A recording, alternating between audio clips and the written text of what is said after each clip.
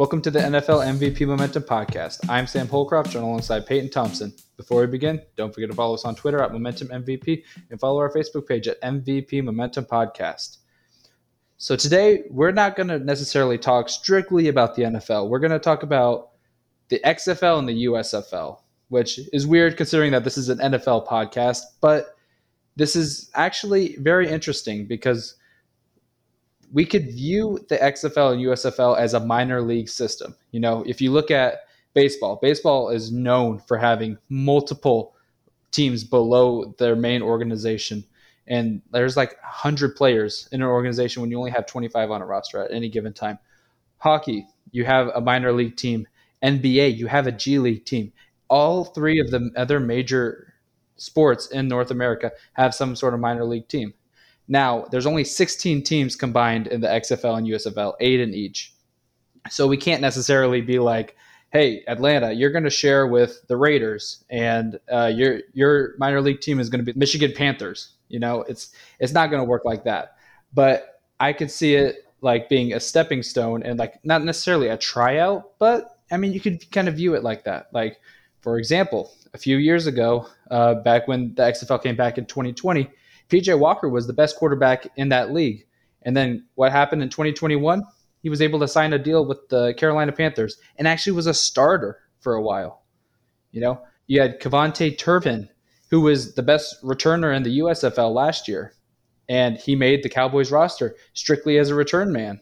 So, PT, how do you see the NFL utilizing the XFL and USFL? Yeah, I mean, going forward, I'm not exactly sure how much stock is going to be going into it as far as for, the draft and, I don't know, significant value positions. But I think something you really got to talk about when you're talking about the USFL and XFL is how much of a developmental league it can be for the guys that are going there, as far as coming out of college or maybe, taking a different route, had something going on, and then maybe they want to get back into it and they have the talent and the drive, but there just needs to be some kind of outlet because, once guys are outside the age of college or, they don't have that opportunity anymore, there's not really much wiggle room between going, maybe somewhere else to play, overseas, or if you get a tryout on the practice squad for the NFL, maybe you can go that route if you're lucky enough. But, before, XFL and USFL started, there wasn't really much developmental time for guys to be able to not be on an actual pro field and learn and nurture their talent. So I think it's good in that respect. But yeah, I definitely think for the NFL it's going to be a good scouting tool for GMs and coaches and teams to be able to look at guys from kind of an outside view from first and then be able to bring them in with not much risk and kind of see if the eye test matches what they can do on the field. And I think it'll be a good way for them to actually get their eyes on them beforehand and not just kind of bring guys in prematurely that they don't know much about out of college. Yeah, and I think this is huge because, they had the Canadian Football League, but you didn't see too many people go to or come from the Canadian Football League. You saw a lot of people like, I believe, Chad Johnson or maybe even Terrell Owens went to the Canadian Football League once they really couldn't make an NFL roster. So it was more of kind of like a on the way out of your career kind of thing from the NFL, not necessarily getting into the NFL from the Canadian Football League. But, I mean, we've already had a few players kind of show like, hey, if you do good here, you can make an NFL roster. But then there's also the flip side, like, for example, A.J. McCarron, he's been in the league for quite a while. He actually turned down some like backup / practice squad opportunities to go play for the XFL, and look what he did. He just won the XFL MVP. So like it's a proving ground where, because if you're in the NFL, if you're a quarterback in the NFL and you are on a roster, you are a top 100 quarterback in the world. But if you're number 90, are you really, you're not necessarily going to see the field. You might even be a practice squad guy, but you can go to the XFL and there's a good chance you're a starter. And that's what A.J. McCarron did. He proved that he can still be a good quarterback. So maybe, a team next year might want to try to sign this guy as a backup or maybe even like give him a chance to be a starter. Now, obviously the talent is still not as good as the NFL, but If he stays in the XFL for one more year, has another great year, then teams might be like, all right, we can probably roll with this guy as our quarterback. He's been proving that he can dominate still. Yeah, like you said, I mean, it's really big for just the overall exposure for athletes, to be able to get in a position where they can get meaningful minutes in games that matter, and put up the kind of winning numbers that you want to see. And it's kind of, I see it as kind of a stash investment for themselves. It's kind of like you understand right now what your ceiling is, or I guess maybe more of what your floor is in the NFL. You know you're at least going to be a practice squad guy, but maybe you don't think that being there is going to really help you much in the future. But if you go somewhere else, like you mentioned, like the XFL, where you can be in meaningful minutes, and look good, then maybe you can earn that chance to be in that bigger position going forward, and just because you get more exposure to that. So yeah, I definitely agree that that's definitely a big positive for the athletes. Yeah, and now that we've talked about athletes, but let's talk about the game of football. Like there's some rules that the XFL has been implementing that I really like. USFL for the most part, kind of the same rules as the NFL. Is there anything that the NFL would like to maybe adapt from the XFL, or USFL in terms of like maybe rules instead of just like we talked about players, but like just transforming the game to make it better, easier. Yeah, I'm not exactly sure because I feel like in a position like that where you have the ability to be able to make significant changes to the game that's been in such, I don't know, concrete foundation for so long, it's kind of like a double-edged sword, because on one hand, it could change things for the positive, and really make the league better over time. Then on the other hand, it might come back to haunt you later if you run into other problems. So I definitely think more thing, if nothing else that it impacts the NFL. I think it's interesting to just see how it happens and how the rule changes kind of affect the game in different ways, through the XFL.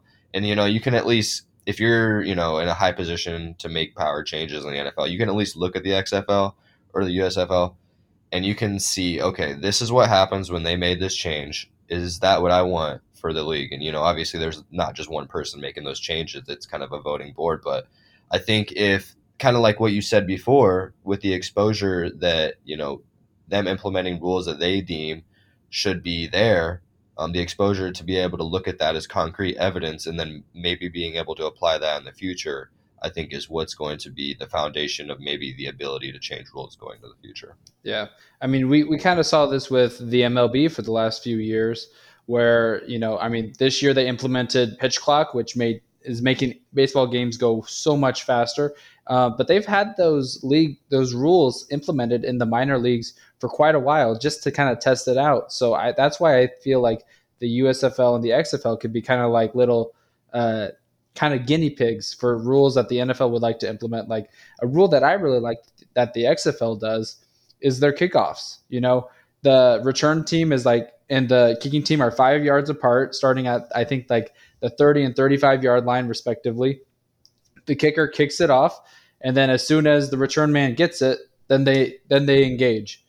And I really like that. So, it limits kind of like big hits on kickoffs, because they've been doing great with being able to limit injuries on kickoffs, because at one time you got injured. More injuries happened on kickoffs than any other play, about like 8 years ago. But they've been making a lot of rules since then to help kind of limit that. But we still see some really big hits, really bad injuries occur on kickoffs. So I like that one. But something that I really like that the XFL does is their replays. We finally get to like listen to the person that is talking, is like, okay, so this is what I'm seeing, and giving an explanation other than us waiting for 5 minutes like, oh, what's going on? And they just go by so much quicker because one person's making that call and he's like, this is what I'm seeing, and then explaining like, okay, so the call is going to stand because I can't see that he had maintained possession of the ball or whatever. So I feel like that's something that the XFL, or sorry, not XFL, the NFL should be utilizing because, I mean, especially with how close some games get, and you got to replay a lot. But it's just like sometimes, like when there's a definitive fumble, why are we like why are we taking 5-6 minutes to figure that out? Like, and I'm not mad about it because I don't care about pace of play or whatever. But when something is like obvious, like the obvious ones take 30 seconds to a minute. But realistically, no replay should last longer than 3 minutes. Yeah. Yeah, I agree with you. I definitely like that last rule that you talked about, being able to hear the refs and kind of what they're talking about. Not only is it good for the game, I think it's great for transparency, for everyone listening and watching the game. I think a big problem, obviously, in sports, and I think most people would agree, is, whether reffing itself is the problem or the narrative or, kind of however you want to see, the referees, the officiating problems being the issues. I think adding that, form of transparency to be able to listen to the referees refereeing the game and kind of like you said, going through the steps, going through the process of what they're analyzing from the video, I think would add a lot more trust to the process from people watching from everywhere, from on TV and in the stadium. It'd be a lot harder to contradict the call from a negative standpoint that way if you're kind of walking through it that way. So I definitely agree with you there. But yeah, just like you said, they're implementing rules on a more minor league basis in different sports. So it's kind of, you could definitely take lessons in that way from different sports in that way. I think also, I believe the NBA usually runs their, temporary rule changes through the G League before as well. I don't remember exactly what rules went through there before. I know the challenge call, the one challenge per game call did, and I know there's a couple more that I can't remember off the top of my head. But yeah, I think other big league sports showing you that you can do it on a lower level, I think, is kind of all the proof you need. So yeah, I definitely like some of the changes they've been making, especially that last one you mentioned, Sam. And I think that just something that it would be very beneficial would just also be getting more teams in the XFL and USFL. I mean, right now there's 8 teams in each. So if we could just widen that talent pool, and like, there's a lot of talent in college football that just frankly just never really get a good chance. Like AJ McCarron, I mean, he never really got like a true shot to be an NFL quarterback, in my opinion. And I mean, he proved this year that he could still do it. I may not be at the highest level, but at least at the level that he was at. So I'm just kind of looking forward to seeing what the XFL and USFL can turn into if the NFL decides to kind of adopt it as a minor league system. Yeah, and another thing I was going to ask you as far as I don't know, it's kind of interesting because I think when you look at maybe the NBA versus, I'm not exactly sure how hockey and baseball work, but like for the longest time, guys were going to college because that was the only route, right? Until the G League came up, and then you could start getting paid before you had to go to, or before you were eligible to go to the NBA because they made the 2 year rule or the 1 year rule. You had to go to 1 year of college, right? And so I know the same thing is for football. It's 3 years, right? You have to be 3 years there.